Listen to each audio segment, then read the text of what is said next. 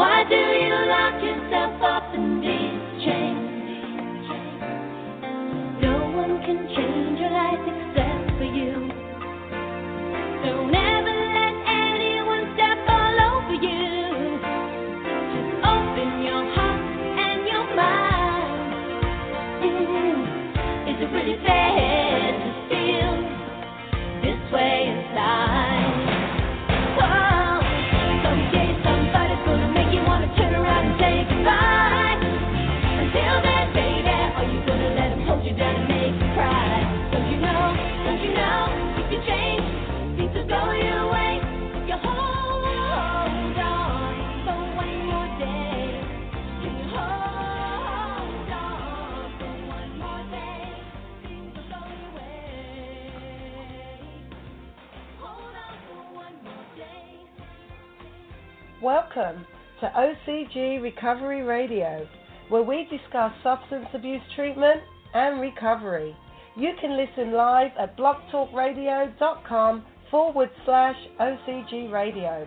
Please note that the views and opinions of our hosts and guests are not necessarily the views of OCG, nor is it meant to replace professional advice or the advice of your physician. And now, here's our show, Roach on Recovery, with your host, Orville Roach. Welcome back, ladies and gentlemen and faithful supporters, those who are still with us, even though we have been absent for a while, obviously, because of the global crisis that's been going on. We have been very busy making some wholesale changes to make sure we can abide by the current regulations and still provide everybody in our treatment setting the best treatment possible during this time. And it's been crazy for everybody. But, Mr. Host, how you holding up? Any shortness of breath, dizziness, or any kind of lingering cough over there? None of the above. As you know, fortunately, I have a third world immune system, so I was never concerned. Yeah, I didn't assume so, and I was going to say yes, because of said immune system, there was, in fact, you may have already contracted it and developed the antibodies, but you might be one of those that you never even knew you had it. Nah, beat it down without even knowing. Beat it down without even knowing. Excellent. Well, we're back. What has it been? Maybe a couple of months, huh? About 9 weeks. About 9 weeks. Okay. Well, we're back, folks. We had to try and amidst the madness and still as busy as we are, we had to try and get a show in to talk about our current state and catch everybody up and check in with everybody. So we did have actually something historic. This is all historic, but something historic in the world of sports take place during this time where, as everybody knows, there's been no live sports, so sports fans are going mad right about now, having had to survive a couple of months without live sports. But there was a live event, the NFL Draft, in fact, which it was the first ever NFL Draft that was done remotely.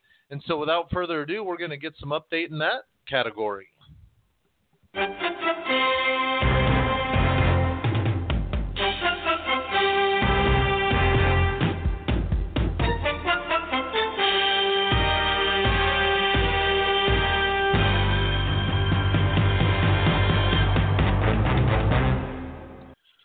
And like that, Mr. Host, I have to ask, did you catch any of it or hear about any of it? Apparently there were some funny things that happened. Somebody in Tennessee, maybe the head coach, the Titans head coach, or somebody in the front office, they panned to their wherever they were going to be picking remotely, and apparently everybody online at least thought it was very evident that in the background somebody was using the restroom. I'll leave that to your imagination as to how they may have figured that one out.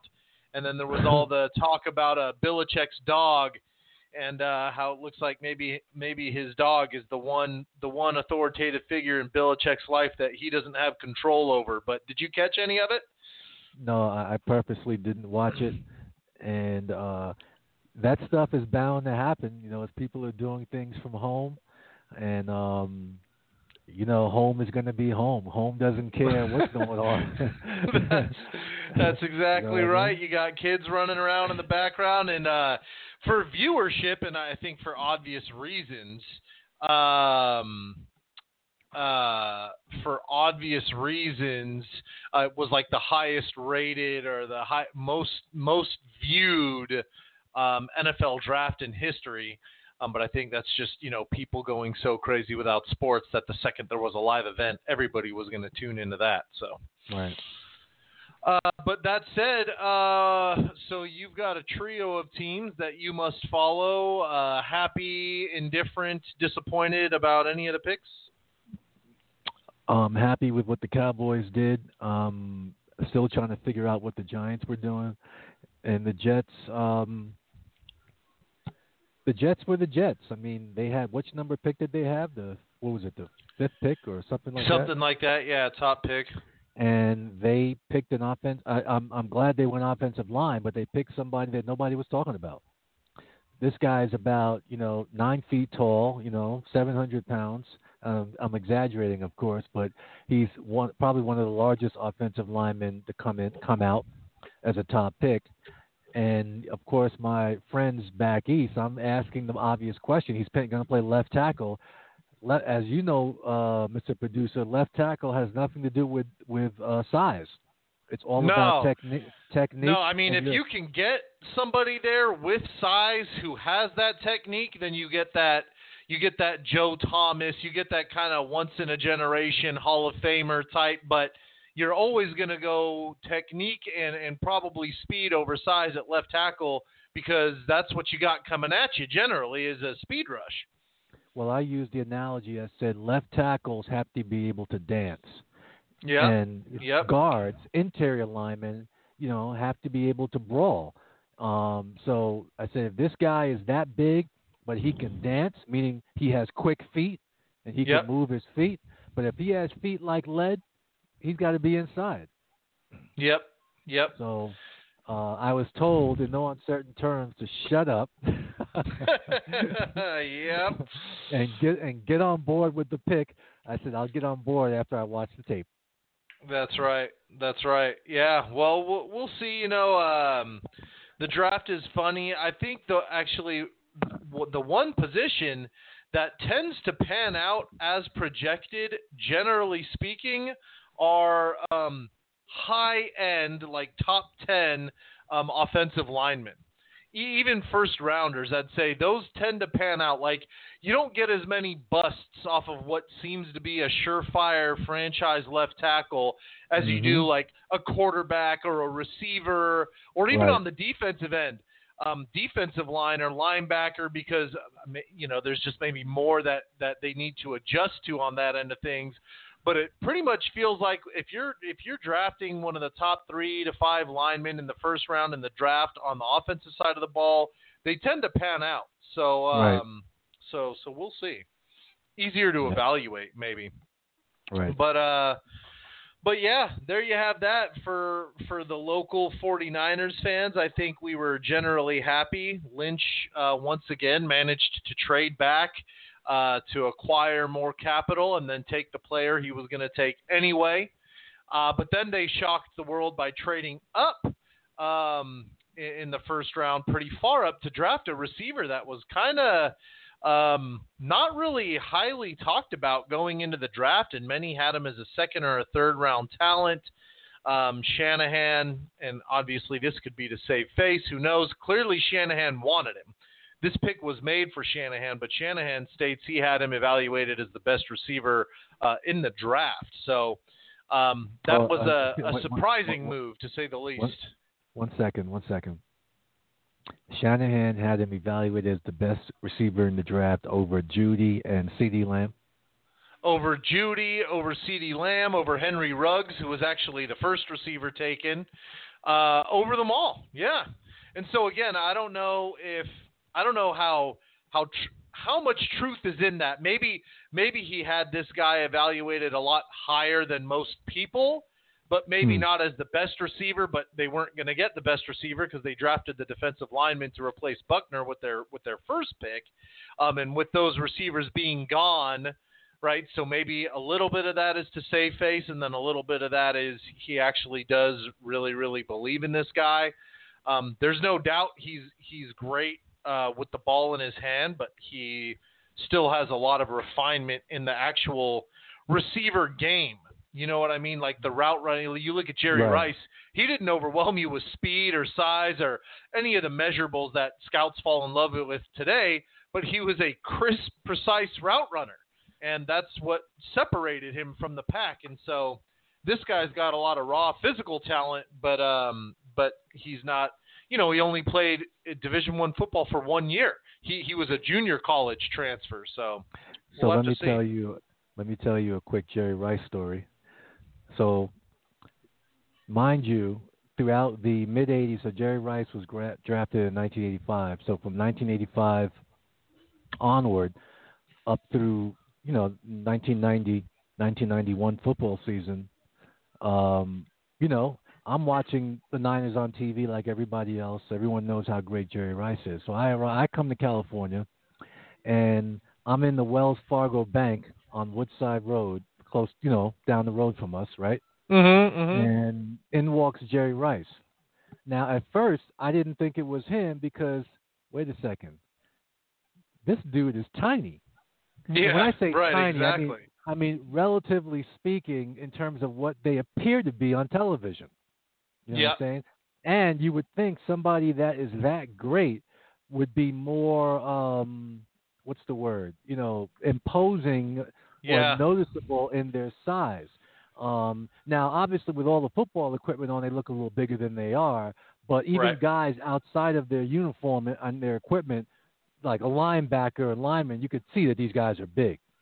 Well, this dude, look, I had it. They list him as 6'2". There's no way he was 6'2". I'm 6'4", and I had him by at least 3 inches, if not 4 inches. Yeah. And you couldn't. He was wearing a sweatsuit, and you couldn't tell that this dude was, big and refined in terms of his muscle stature, etc. I was like, wait a second. This dude is playing in the NFL. It goes to show you that it ain't all about being the biggest person, the fastest person, or what have you. It ain't all about that. It's about it's about other intangibles that if you don't have those things, but you bring those intangibles to the plate, sometimes those intangibles overwhelm and far exceed those people who come to the table with elite athletic gifts, size, speed, power, and all those things. Right. Yeah, in fact, in the draft, you far more often see the freakish athlete end up being a bust because he can't get those skills to come to the table, where you'll see the receiver who ran a 4.5 40 and fell out of liking with everybody and turn into the next Isaac Bruce. Exactly. So yeah. So we'll see about this receiver that they traded up to get, but it should be interesting if we even have a season. So that I think we're gonna have a season. Yeah, or what that season will look like, rather. Potential fans not in seats or any of that. And America is not going to tolerate that nonsense. Here we are. We're in mid-May. Okay. We got June, July, August. We got 4 months to go. I would say training camp might be pushed back. I'll be surprised if it is, but it shouldn't be. But, everything should be on time and with some things put in place for people going to a venue like that. But we'll discuss that. But I would be ultimately shocked if there was anything considerable that would impact the NFL season. Yep. No, I mean, they released the schedule. They did so with some buffer to where if they needed to delay the first 3 weeks, they did it. So I don't know, it's weird. They made the bye weeks coincide with the third week opponent for everybody, and they purposely chose division games at certain times. So it looked like they left some leeway to slide it back if they needed to. So they're definitely doing some stuff to try and keep this in mind, but it looks like they want to proceed. But that's a perfect segue into the topic of the day. So the topic du jour, if you will. What do we have on tap there, sir? I don't know what's going on in the world. Nothing, right? Yeah, nothing exciting, nothing interesting. I'll tell you that. um, yeah, I mean, our world, our world, our little small little world here changed on March 16th when our local county and the Bay Area at large, well, not at large actually, because it was only San Francisco, Alameda, Santa Clara, San Mateo, City of Berkeley, and Marin. So what is that? Six counties in one city who has to be special. So they decided to come together and act as a region. And the shelter-in-place order for that region, our county, went into place March 16th at 12 midnight. So since then, our Common Ground, we've been operating under an organizational state of an emergency in order to comply with the tenets of the shelter-in-place order, which we call a SIPO. So for us, what is the organizational state of emergency? What does that mean? Well, we had no idea whether or not the transportation of goods was going to be interrupted. We knew that there was going to be delays, there's going to be shortage of things, not because those things were in short supply, but because people were running on them for no good reason, causing short supply. So things like hand sanitizer and so on, there was enough in the market, but you had people who were hoarding them to try and resell. And for those who don't know this, those folks who were hoarding were blocked from selling on the major resale sites because they realized that they were hoarding them. So it was funny. One guy ended up having like 17,000 containers of hand sanitizer that he couldn't sell. Yeah, exactly. Have fun with all that. He went around to all the, Walmarts and Targets and Walgreens and you name it and collected all of them, bought all of them before, the larger states en masse started shutting down. So we, in our OSC, Organizational State of Emergency, we decided to take stock of all of our supplies from A to Z and kind of go into a very managed state with them since we didn't know when we'd be able to get replenished. So that included food and everything. And, when you're operating a residential sites, you'll be surprised at things you don't think of that when you can't get them, how important they become. Even in our emergency thinking and planning for where we live. So we live in California. It's an earthquake state. We know that if there's even a mild earthquake to a major earthquake, we can lose power, either that be gas, electricity, you name it. And so we have to think in terms of being able to get around that for a week to 2 weeks, if not longer. We never thought about, we wouldn't be able to get toilet paper or paper towel or things of that nature. You know what I'm saying? So right.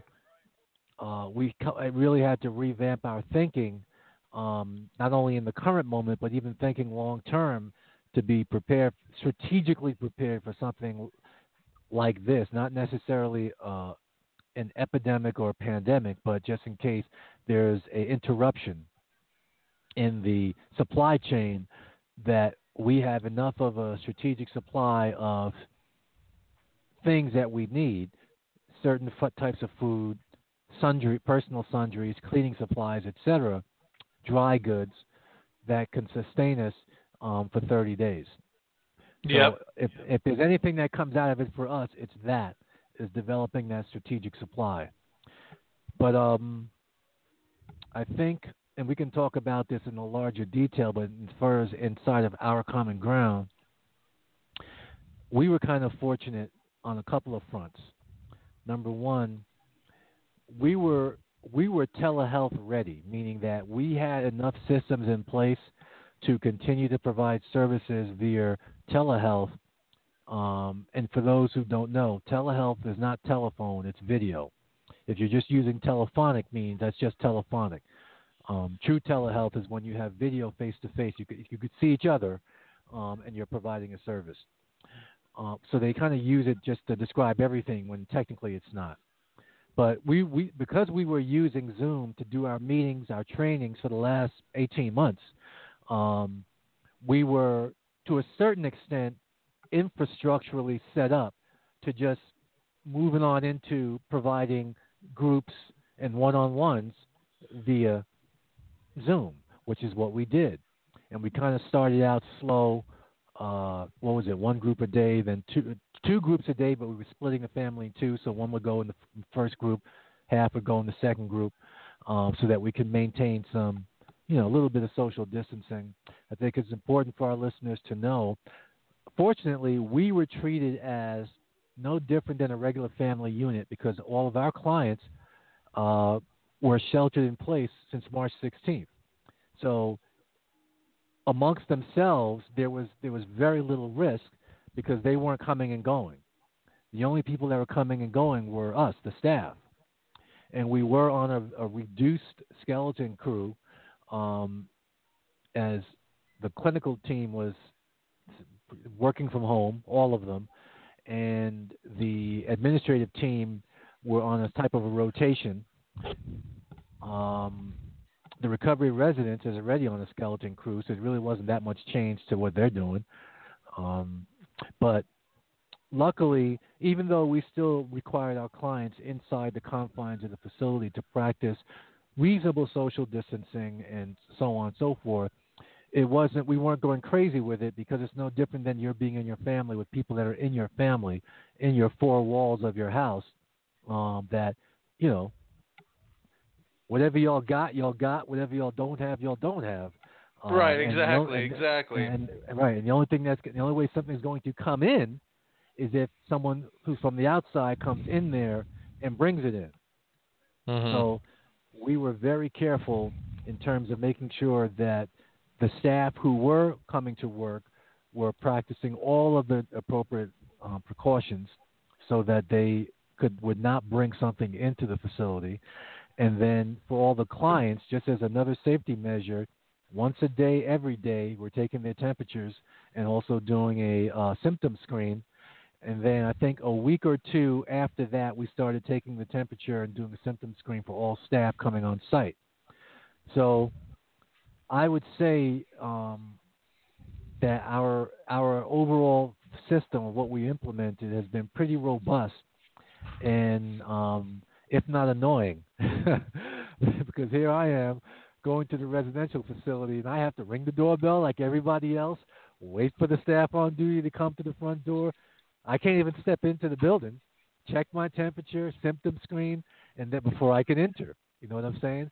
Even though, and let me try and draw a visual for people. At the residential facility, my office is in the back, so I can actually enter my office without going into the facility. Okay, but if I leave my office, I have to walk all the way around to the front of the building, like everybody else, because you can only enter through the front. If you're going to go into that building, you have to come through the front. So I have to leave my office, go all the way around to the front of the building, ring the doorbell like everybody else, and then get screened. And now after that, I can then come through the back, from my office to the back of the facility. But so nobody's exempt from the protocols. So that has worked out, and our clients, we've had, I want to say between the two sites, we've had about 6 clients tested, but not because they had any symptoms or anything like that. They went to the hospital for unrelated reasons, and we're still not sure why they were tested. We can only speculate that they either knew or they found out that they were in a congregate living environment, and they decided to test them. Our clients came back negative, which was good information for us because it meant that what we were doing was working. Right. So far, so good. Nothing had snuck in because, as you know, Mr. Producer, that if someone gets a cold, someone gets the flu, or anything else in the facility, 65% of the people are catching it. That's just the way it is. Easy. And that's being that's on the conservative end. Right. It's more often than not, everybody's getting it. So, and they may not get it at the same time, but it'll just work its way through. So I made sure to tell the family on both sides that, hey, you got to do what you got to do inside to make sure you're practicing all the precautions. And of course, we implemented significant hand wash. By the way, another important thing for our listeners, we did something that was counterintuitive.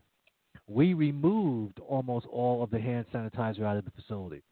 Okay, we have a couple strategically placed, like in the staff office or at the front door, so on and so forth.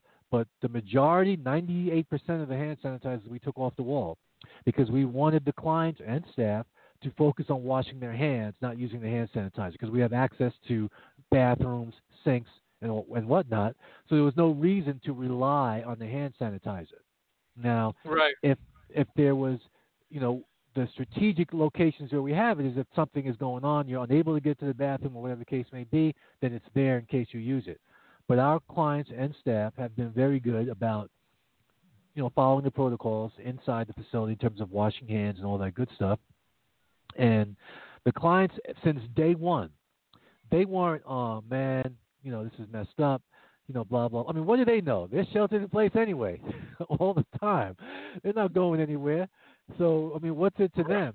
Right. But their attitude has been great. And because their attitude has been great, and because they implemented everything that we asked them to do, that has played a large part in the facility staying not only symptom-free, but nothing has come in. We haven't had any colds. We haven't had the regular flu. No sore throats, no coughs, no nothing. You'd be surprised how much washing your hands, how much that stops all of that stuff. Just the regular old cold from spreading around. So, Right. with that said, we started to slowly then ramp up the level of services we were providing via Zoom, and we had some technical issues which we eventually worked out. And of course, Mr. Producer, you know how you and I are. We're kind of this is where the perfectionist side of us comes in handy because we weren't satisfied until it was, issue free, no technical difficulties whatsoever. It was smooth for the clinicians. It was smooth for the clients. Everyone had to have a good experience because if you didn't have a good experience with the Zoom-based services, it could become very annoying. So if I couldn't hear you, or you couldn't hear me, or your screen kept freezing, or my audio was choppy, whatever the case may be, anything like that would make the experience annoying and not something that you would look forward to in lieu of the clinician being present in the room. So we were able to work out whatever issues came up, and I think we've got to a place now where it's just, and we asked, hey, anything happens, let us know. We asked the clients, hey, if something's not working for you guys, let us know. And so far, I want to say, Mr. Producer, for the last 3 weeks to a month, it's been smooth sailing. Yeah, very much. I got that right, time-wise? About 3 weeks to a month has been smooth sailing. Yeah, I'd say, about 3 weeks. About 3 weeks. Yeah. And the clinicians have been very good. Whoever needed, equipment, we've helped them out with equipment. Whoever needed a webcam or a mic, whatever it is, we helped them out. And because we wanted everyone to have stuff. Sometimes we keep laptops at home that are 25 years old. They might be working beautifully for at home, but you try and hook those things up to a mic or a webcam or video conferencing, and it's a totally different story.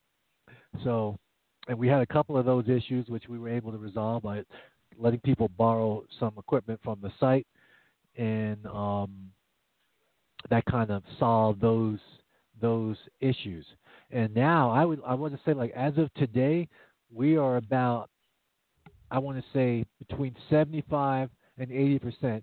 And the only reason we're not higher than that is because EPA the residential facility is still lagging behind a little bit. Not because of any of their doing. It's because of we're just kind of going slow with the residential facility in terms of ramping up their services to catch up to where the outpatient program is and the recovery residence is. And they should be ready to rock and roll next week to get their services up. So on average for both, we're about 75-80% of where we were prior to the shelter-in-place order going into effect. Yeah, absolutely. I think so. The technical aspect, which is what you spoke on, which is what I wanted to touch on, that was kind of the main bit, like you had said, that we wanted to make sure we got under control, right? Because the message to the clients about having a shelter in place, like you said, it's not going to have an impact on many of them because it's not like they're going anywhere anyway. But then having to do groups remotely became kind of the immediate challenge. And it's not like, I don't know, maybe for anybody out there, if you're attending a work meeting via Zoom where, if something goes in and out or there's a moment of choppiness, it may not be that big of a deal. You might be able to get the minutes after, so to speak, or you can kind of ride with those technical glitches. But in a therapeutic setting where we're trying to run a group or an individual session, where the interaction and the communication is key, right? Because the group could cut out at a moment where someone is maybe sharing something deep and they're waiting for feedback, and then there's a moment of awkward silence. The clinician's not giving feedback, and come to find out the screen froze, or there's a connection issue, and that can really damage the feeling of that interaction. And if that happens regularly, you can easily get clients to say, well, I don't want to do this. This is ridiculous. And it kind of creates an interesting challenge where technically you want to have the group on point as smooth as possible to not interfere with that kind of therapeutic interaction. And so I think you'd said, 3 to 4 weeks. I think we're at about 3 weeks where from the hardware, like the device that we were using, to how we were connecting, to having Comcast come out and check and verify the signal, to how the clinical staff were connecting from home and doing our best to get the environment exactly such that although it's not ideal and it's not the same as having therapy in person, it could be like the next best thing versus just something that could end up being more frustrating. Exactly. And like I said before, it doesn't help that you and I are perfectionists when it comes to things like that. So we weren't going to stop until it was as close to perfect as possible. And and of course we were on Comcast's rear end because prior to all this ever happening, we had upgraded our service capacity just for our staff meetings because we were having problems in the staff meeting. And we kind of narrowed it down to what was the cause and so on and so forth. And so we invested in upping our serviceability, and we still weren't getting what we were paying for. So that's when the dude came out, who was extremely helpful, and kind of started the first key diagnosis of what was causing some of our problems. And from there, we kind of and then we asked Mr. Producer. He has a friend of a friend who knows all about this stuff. We nicknamed him the Kiaf, spelled Kiaf. It's an acronym for his know-it-all friend, who bet his career that the major source of our problem was the laptop that we were using as the hub of those services. And I had my doubts about that, but he ended up being correct, that after we did some testing to kind of isolate it and determine whether or not that in fact was the main culprit, turned out to be true, because after we switched it and switched out the Chromebook and put in the regular laptop, that has been smooth sailing. Yeah. Now, the other thing at the residential site, they're set up a little bit differently. And so anyone who's listening who has experienced the large daytop facilities upstate, Swan Lake or Parksville, you kind of if you remember the dining rooms and how large they were. Now, our dining room in the residential facility is not as large as those. So let's say the Parksville dining room, I want to say maybe 75% of that and the Swan Lake dining room maybe 50% of that. Swan Lake had a larger dining room than Parksville. And so the Zoom, and by the way, we use the OWL cameras, which is another thing that we do different from other people, that we're finding out is different from other people. We didn't know it was different. People are just telling us that, wow, your setup is pretty impressive. We didn't know it was. But so we use the OWL camera, which kind of pans around the room, focuses on the speaker, and gives you a panoramic view, etc. But it wasn't designed for very large rooms. And so as people are sitting in a larger group circle, audio became an issue. Not within the circle itself, but for people, the clinician listening remotely. So we kind of adapted different things, and they now have the ability for those people who don't naturally speak loud. They kind of have a soft speaking tone. They can hold a handheld wireless mic when they talk, which just boosts their audio a little bit so that it's picked up by the microphone, the OWL, and so the clinician can hear them. But one of the bonuses for our clients, and it's one of the things I want to be able to continue to do once all this stuff kind of goes by the wayside in terms of people having to shelter in place. We have AA and NA 12-step, let's just call it, remotely coming in to our facilities, and our clients are participating in those groups. So at some point, I don't know, maybe a couple of weeks after the fact, I said, well, let me check it out and see how it's going, how this is looking. And so I connected in, and it was pretty cool. I was just listening in. I had video on my phone, but I was just more listening than participating with video. And it was clear, it was audible.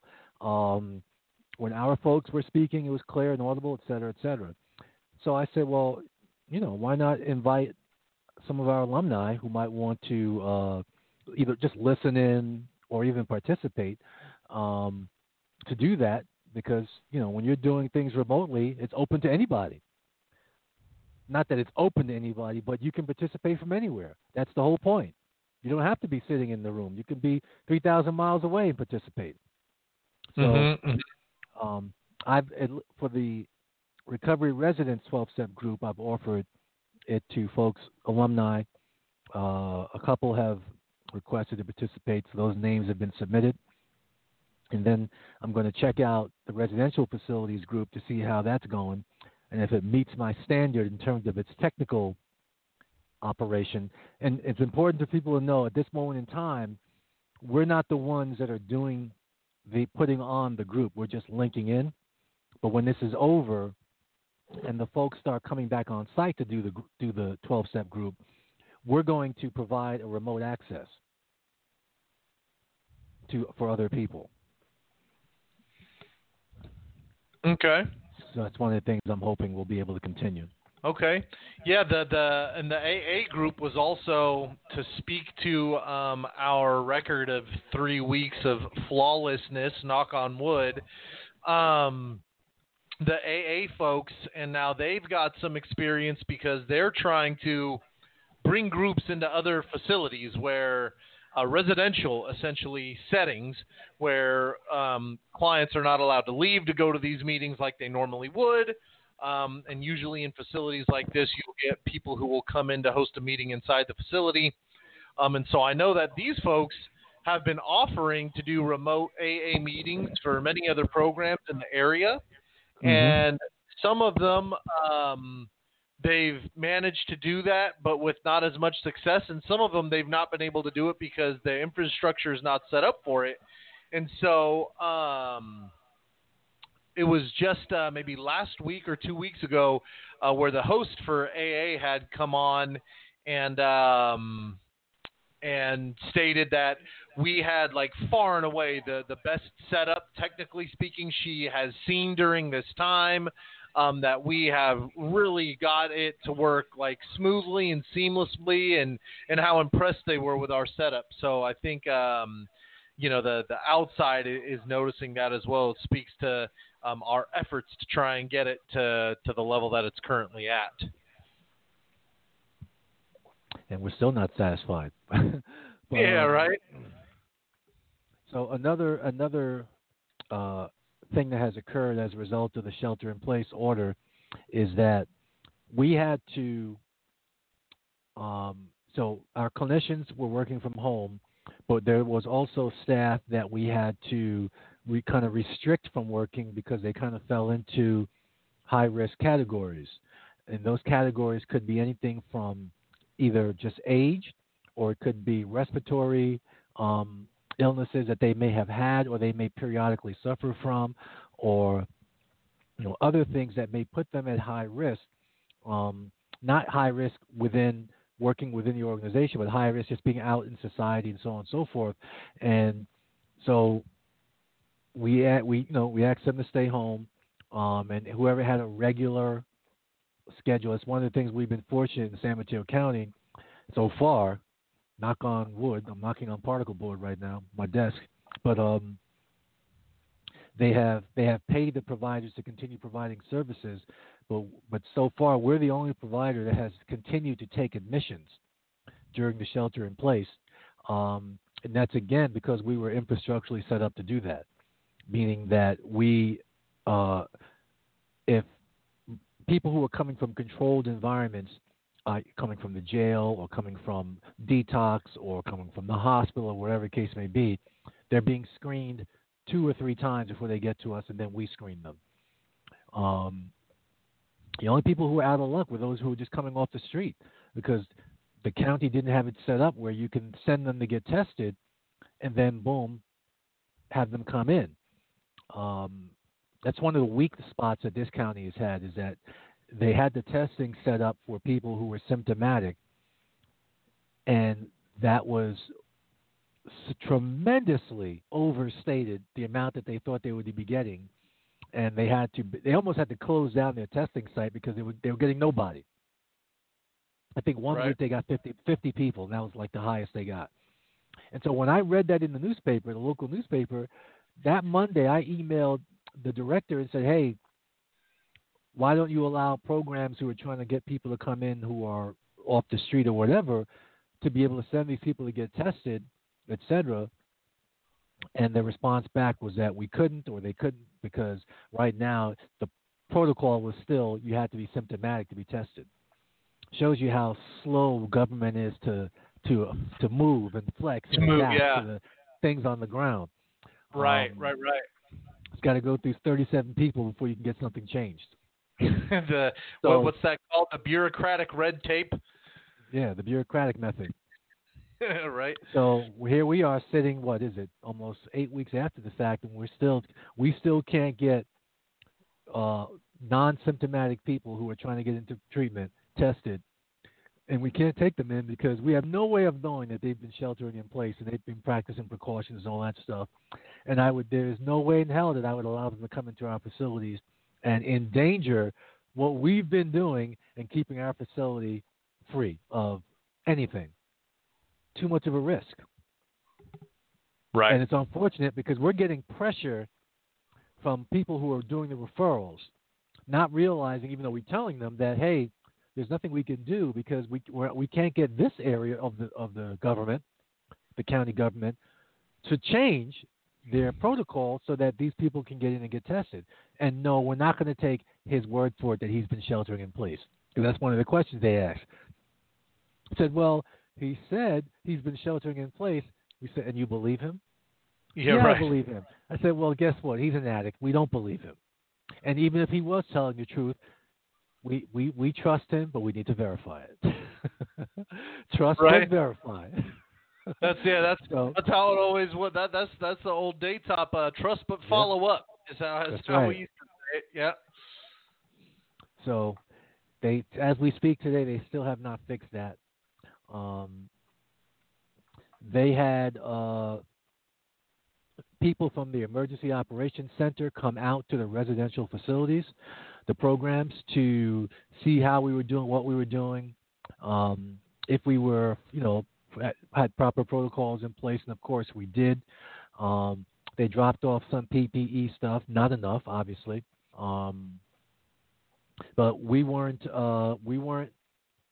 using PPE inside the facilities as a matter of practice because there was a shortage and there was none. Whatever we had, we were saving for if a client became ill, and then for a staff person who would have to interact with that client and go into the isolation area and all that good stuff. So that's what we were saving it for. But in times like this, people come together, right? So we have a staff person who was working from home who sewed some masks. We had a board member donate a lifetime supply of material. Mr. Producer, I don't think we were ever going to use all that material that's on that roll. No, I'll tell you, but we could have come close with a particular email with whose the sender's identity I will protect, who stated we needed a bunch of 12-foot by 60-inch swaths that I began having them cut, and then said to myself, there's no way this can be right because we are running through this material a lot quicker than I ever imagined. Well, I don't think we have to be. We have to have secrets. I can cough and say that was me. However, I can blame it on the fact that I sent that email from my phone without my glasses on, and I could have sworn I pressed there you go a quotation mark and not a single quotation for foot, but for inches. But that's what happens when you're not using your glasses. There you have it. So we have one staff member who sewed some masks for us. Our clients have made how many so far, Mr. Producer? 150. Have made 150 masks out of the materials that were donated. My wife gave them a method to make the mask without any equipment other than a piece of other scissors.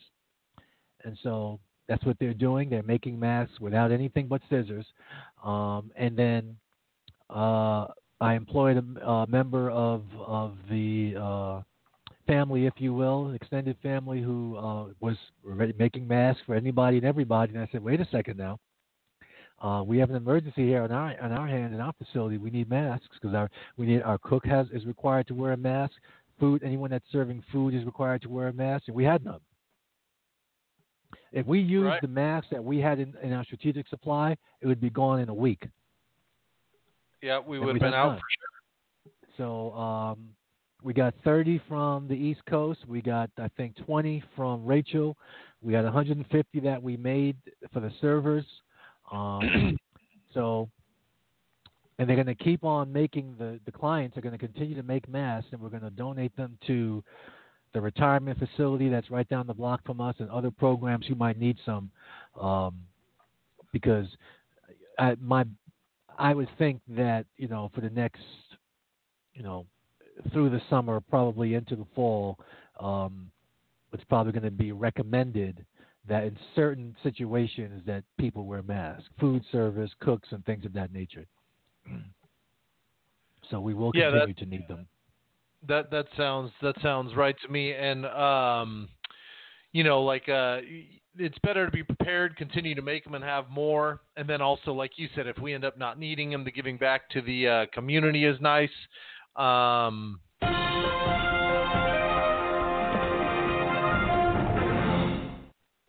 So we have some potential breaking news from Fox. I believe this is coming. Yeah, KTVU Fox 2, that states some health officials in LA County have announced that it is more than likely that the shelter in place for LA County will be extended by 3 months. That's unfortunate. So that's breaking right now, and as is the state of California, if a highly regarded, populous, well-off county like LA County announces and does something like that, you can be sure that the San Francisco Bay Area is not far behind. Well, let me tell you, let me give you a little caveat to that, because last Friday, the governor, no comment, he kind of loosened up some of the restrictions, that he had ordered. And then our county and its regional sisters said, "Well, no, we're not gonna go with those loosening restrictions. We're going to continue with our, very tight shelter-in-place order." And I'm wondering, why are they doing that? Because everything they thought was going to happen did not happen.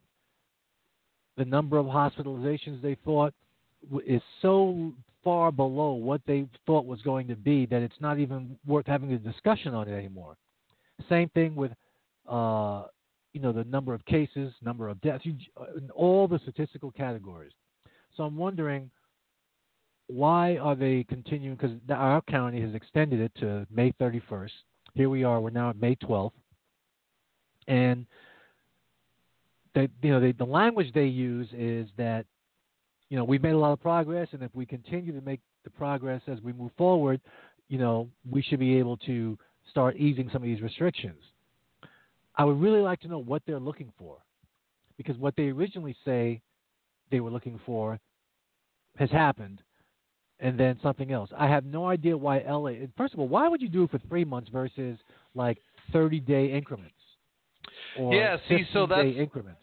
And I've heard that spoken about, right? Yeah, because you could reevaluate, because the situation is so fluid.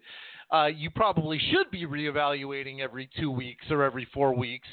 But what I've heard, and now this is all opinional and hearsay, obviously, but that if they believe, behind the scenes that, let's say, they're of the mind that 3 months is about what they're going to need before they feel comfortable reopening up, that if that's what they believe, and instead of saying 3 months on the front end, they say a month, and then the 3-week point, they say another month, and then when we're a week away from that deadline, they postpone it another month, that the continuous postponings of these things are going to frustrate or make angry the community, because you're getting so close to getting back to the way things were, and I use that term loosely, just to have it extended again, that makes things much harder than coming out on the front end saying 3 months, allowing the community to be in an uproar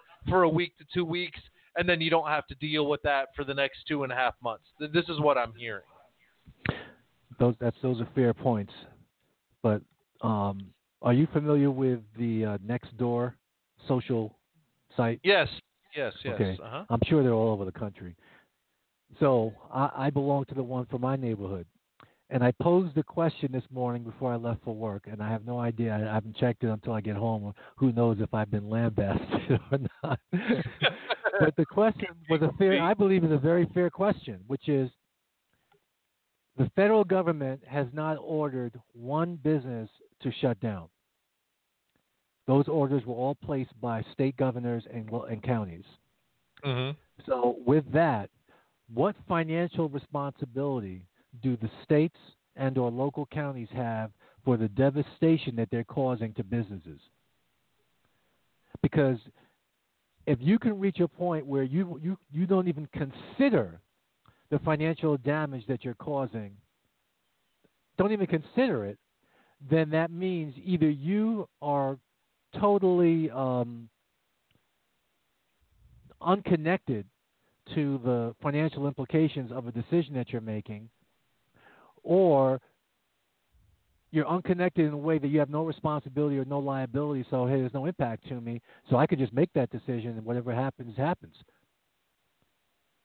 Right. There's no doubt in my mind that these counties and states are going to get sued. Oh, they already. I mean, that's already happening. Because is LA County going to cover the costs of what's happening to these businesses? See, the federal government tried to step in,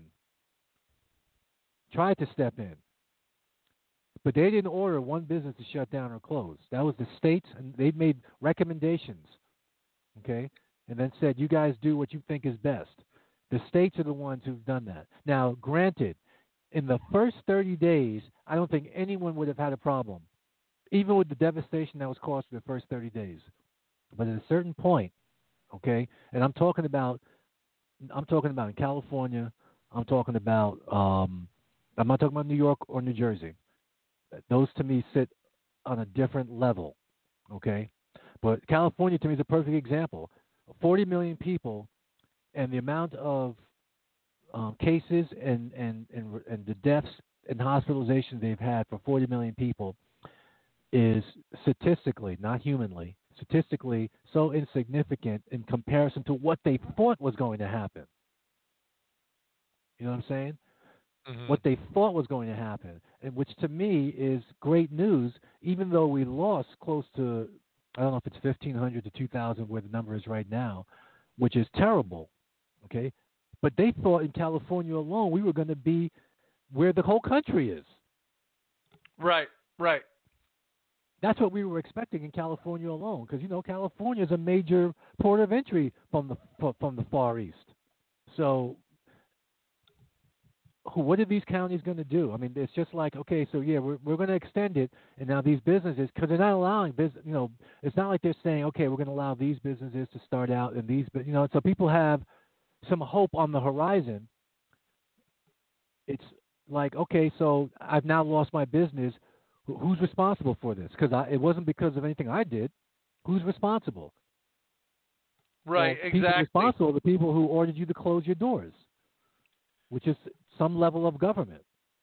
Yeah, I've even heard, and again, so now these are just people that are trying to, or they're extrapolating a little bit with what's currently happening, but there are some folks out there who have been interviewed on either the radio, NPR, or even in the media, who've stated it is to a point now where, and this was prior to this 3-month announcement with LA, right, where this just happened, but that we are starting to get to the threshold point of where California will need the federal government to step in and aid financially, or the state will go bankrupt. Okay, first of all, the state's already bankrupt, Right. so that's not new. But I'm not talking about state government. I'm talking about private business, which is needed because this private business taxes and whatnot fund state and local government. So if those businesses are gone, then obviously, yeah, the money that the government uses to run itself, they don't make money on their own. It comes from businesses. So if those businesses are out of business, those people are out of work, and the government now has to put out money for unemployment and other things, and they're not getting any revenue from those normal sources, yes, it's going to impact them significantly. So is it one arm of the government, the health arm, not talking to the fiscal arm and saying, hey, let's do this in a holistic manner at this point in time? Again, I think any reasonable person can understand the first 30 days, especially before you got information and data and so on and so forth that people could look at. No one knew what the hell was going on at that point, so everyone's like, you do the most to protect yourself until you get more information, right? That's normal. That's natural. Right. But now that people have information, they also have lived experience. It's totally different. So decisions, and it seems to me that they have a hard time saying, hey, you know what? Okay, we were wrong in this area, so we can adjust. You don't even have to say you were wrong. Just say, okay, we got new information. We can now adjust. We can adapt to that new information. It's like if we adjust or adapt, we're admitting that we were wrong. Nobody cares anymore. No, right, and another piece to that too is that, and I was actually having a conversation about this with some people, that the funny thing is they'll never be wrong, because they'll always be able to fall, even if the mortality rate is, when it comes to light and data is presented that the mortality rate is much lower than they had initially guessed it would be or anticipated, and we have like a fixed number, like in hindsight when we're able to look back at this, and even if everybody accepts what that fixed number is, anybody who was a part of the decision making of this whole process will never be wrong, because they'll always be able to fall back on, if we hadn't done this, or if we had allowed more leeway, that with that fixed number, the finite amount of lives lost would be greater, and so they'll never have to worry about being wrong in that regard. And ultimately, I'm okay with that. I'm sure a lot of people are okay with that, because all we care about is right now. Okay, now that we have information, here we are. We're at least in our county, we're 3 days away from being 2 months into a shelter in place. Yep. Okay, we started March 16th, and so here we are, and we now have lived experience. We have data. We have information. And what you're going to see happen is more and more and more and more people are just going to say F it. You know what I'm saying? So,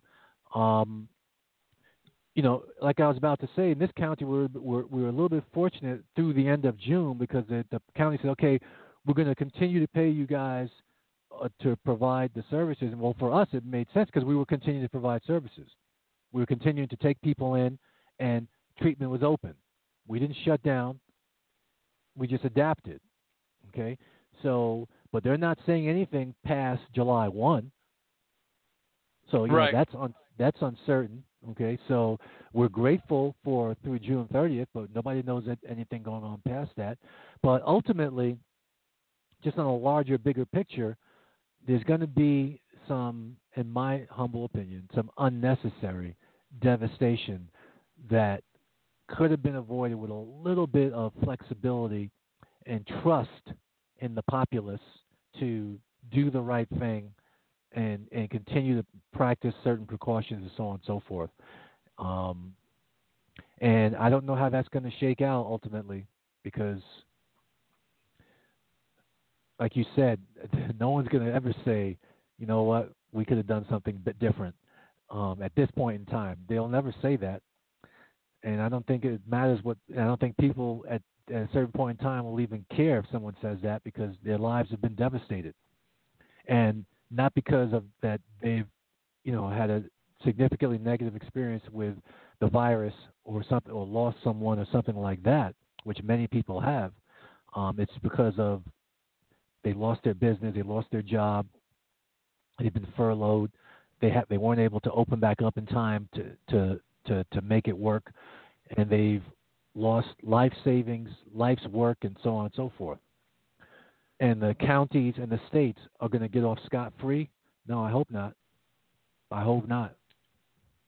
They have to have some skin in the game to help people get back on their feet because it's decisions that they made that caused it. And no one's saying, hey, no one is saying, oh, you should have made that decision. No one's saying that. We're saying you had to make the decision, okay? The decision was supported, okay, but there was a ramification of that decision, and how are you going to help with that ramification? And that also, I think many people will say, you extended that decision longer than it had to be in place, which caused further damage. Right. And to me, it's that second part that, to me, brings more responsibility to them. Not so much the first part, that second part. Because I think people have been able to live and survive with the federal intervention for 30 days, right?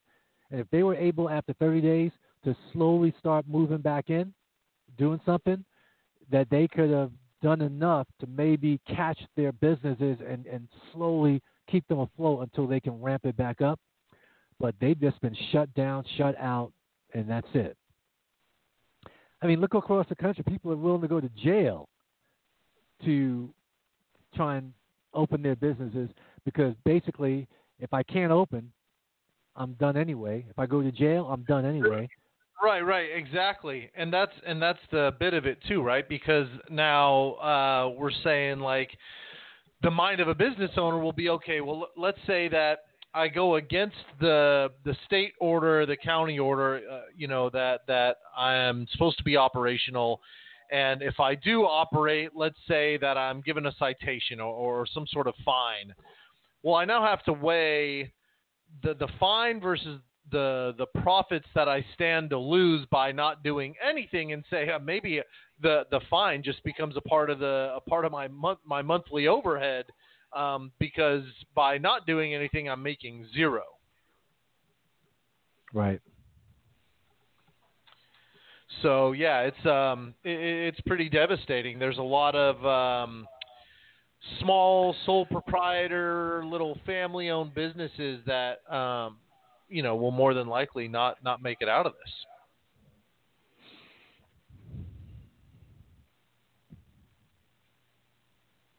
As my father used to say, more will be revealed. Right?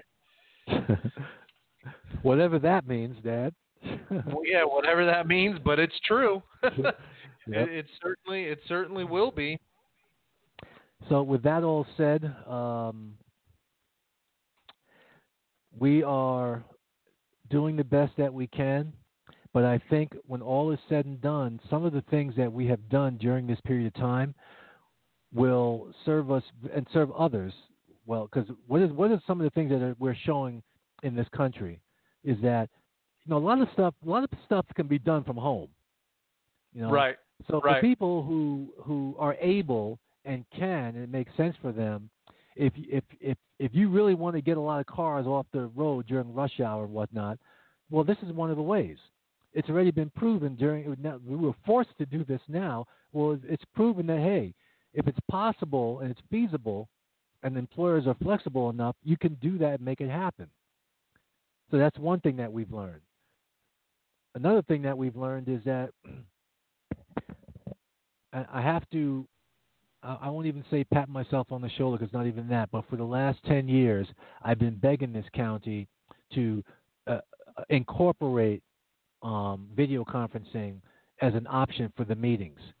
So, because this is supposed to be a very progressive, forward-thinking county, right? You care about the environment. Why are you having us attend meetings, 17 times a month? So we drive to the meeting, spend time looking for parking, go to the meeting for an hour and a half, then drive back home. So you've lost 4 hours of your day just trying to attend the damn meeting. That's number one. Number two, we could sit at our damn desk and attend the meeting the same way. It doesn't have to be every meeting all the time, but the bulk of them, because we've been sure as hell doing it now for the last 2 months. Every meeting that we've had, regularly scheduled for the county, has been done through Zoom. And even internally in OCG, remember, we started this a long time ago, right? But look how great our attendance has been. Yeah, right. With the staff meetings and the Zoom meetings. I mean, there's so many people attending, you can't even fit them all on the screen. You know what I'm saying? So it's like, if you could be flexible enough to accommodate folks, you can get better participation.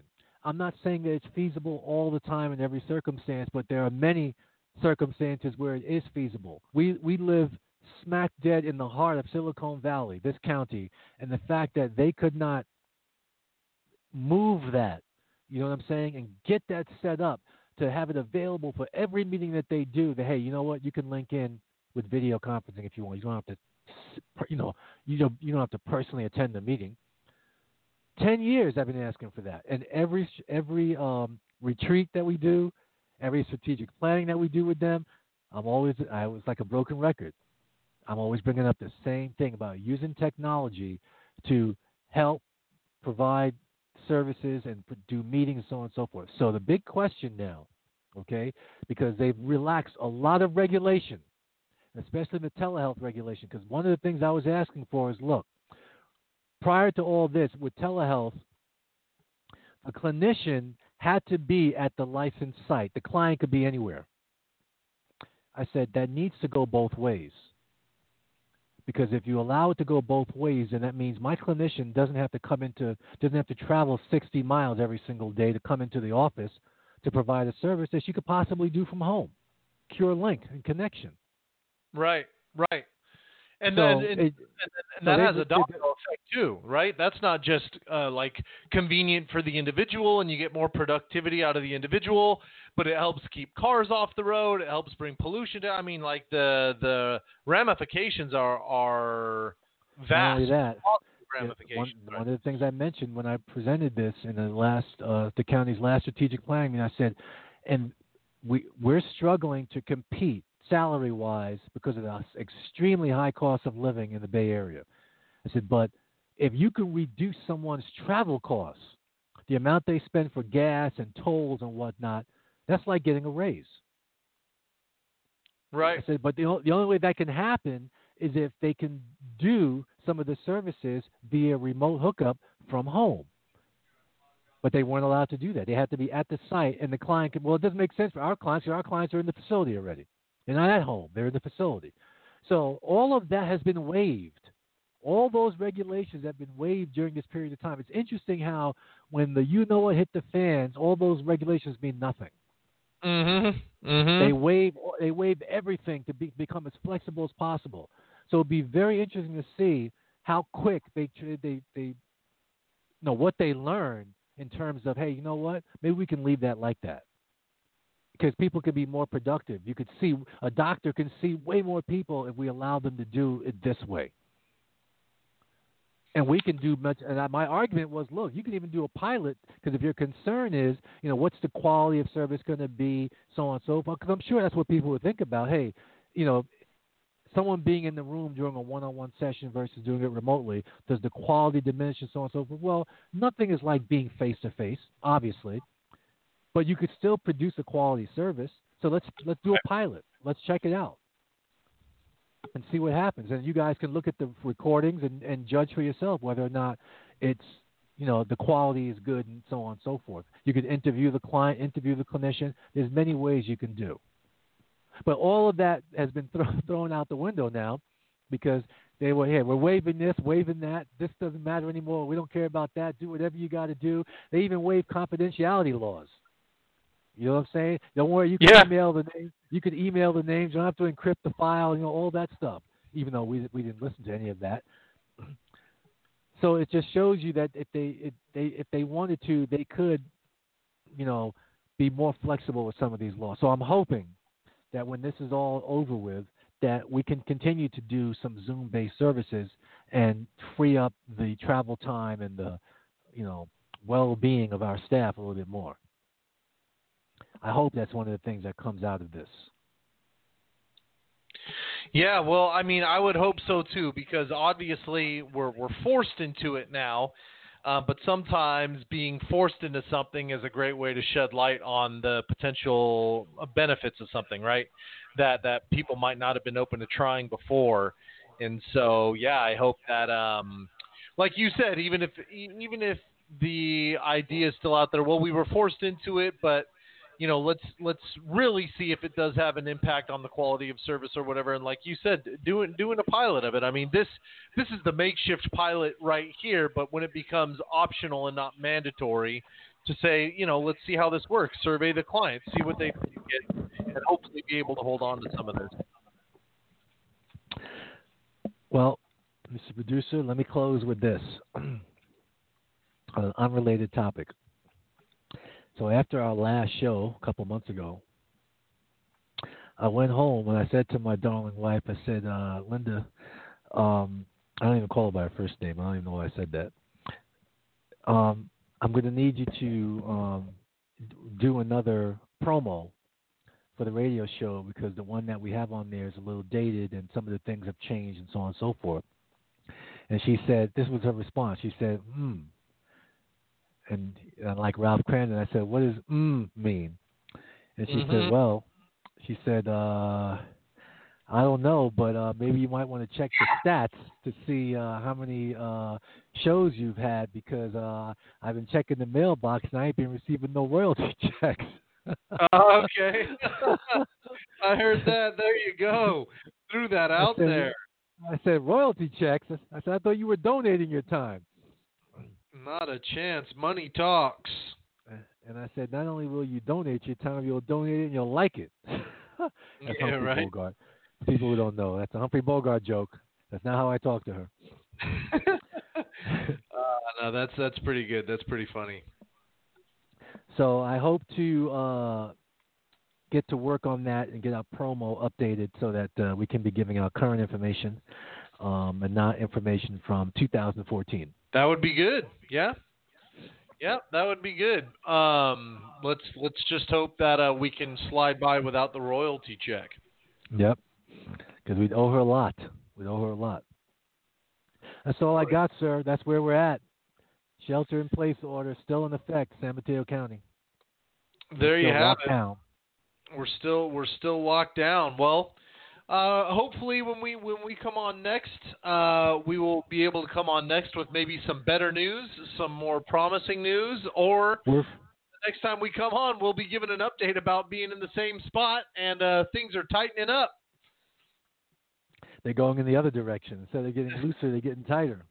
They're going in the other direction. So we'll have to see. But anyway, all right. Well, good to get back on the air and let folks know where we've been and what the current state of the union looks like here.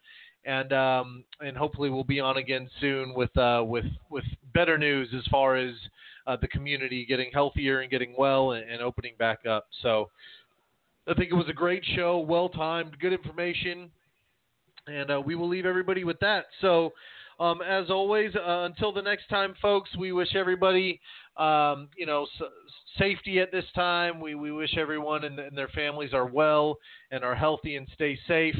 And still manage to find ways to have a little bit of fun in there, take up some new hobbies, and hopefully when we check in with you all next time, it will be with everybody being in a better place. But we wish everybody the ongoing support that they may need, and we appreciate everyone who continues to support us and our show during this time. And with that said, we will catch everybody on the flip side.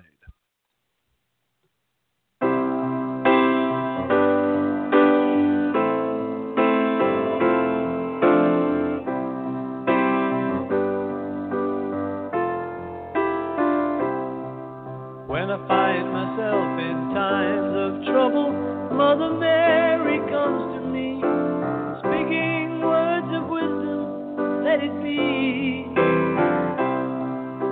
And in my hour of darkness, she is standing right in front of me, speaking words of wisdom, let it be. Let it be, let it be, let it be.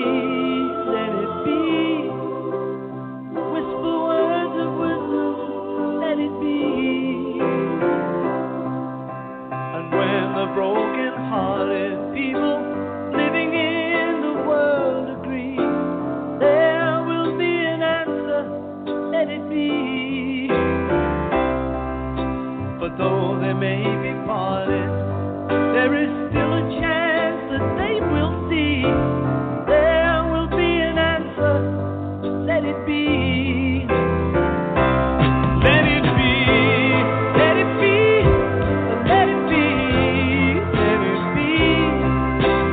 There will be an answer, let it be.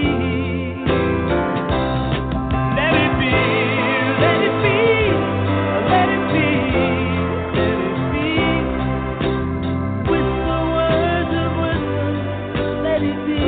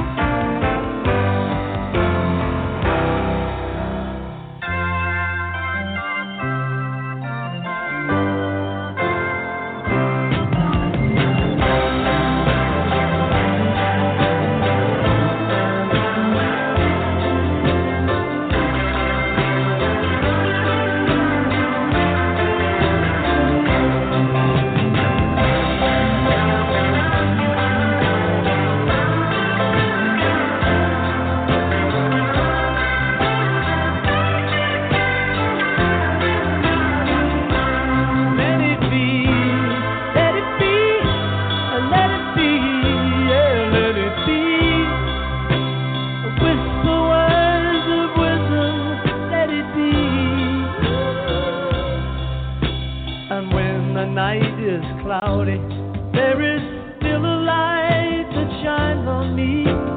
Shine until tomorrow, let it be.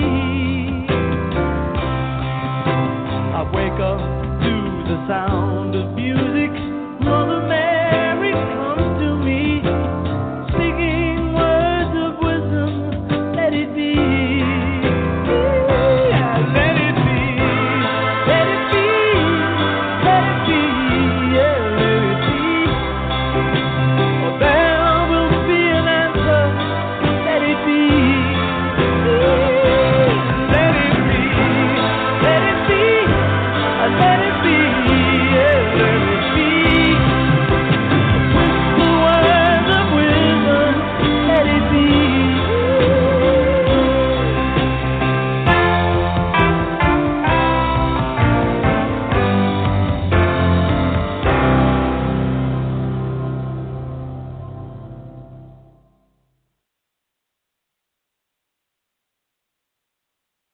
our show for this evening.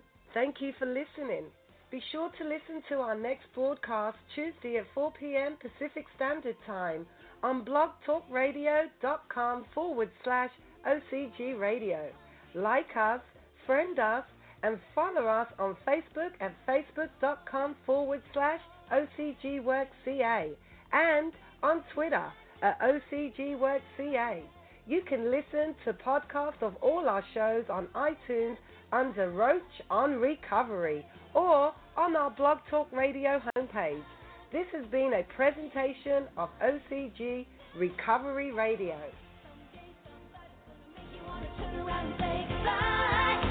Until then, baby,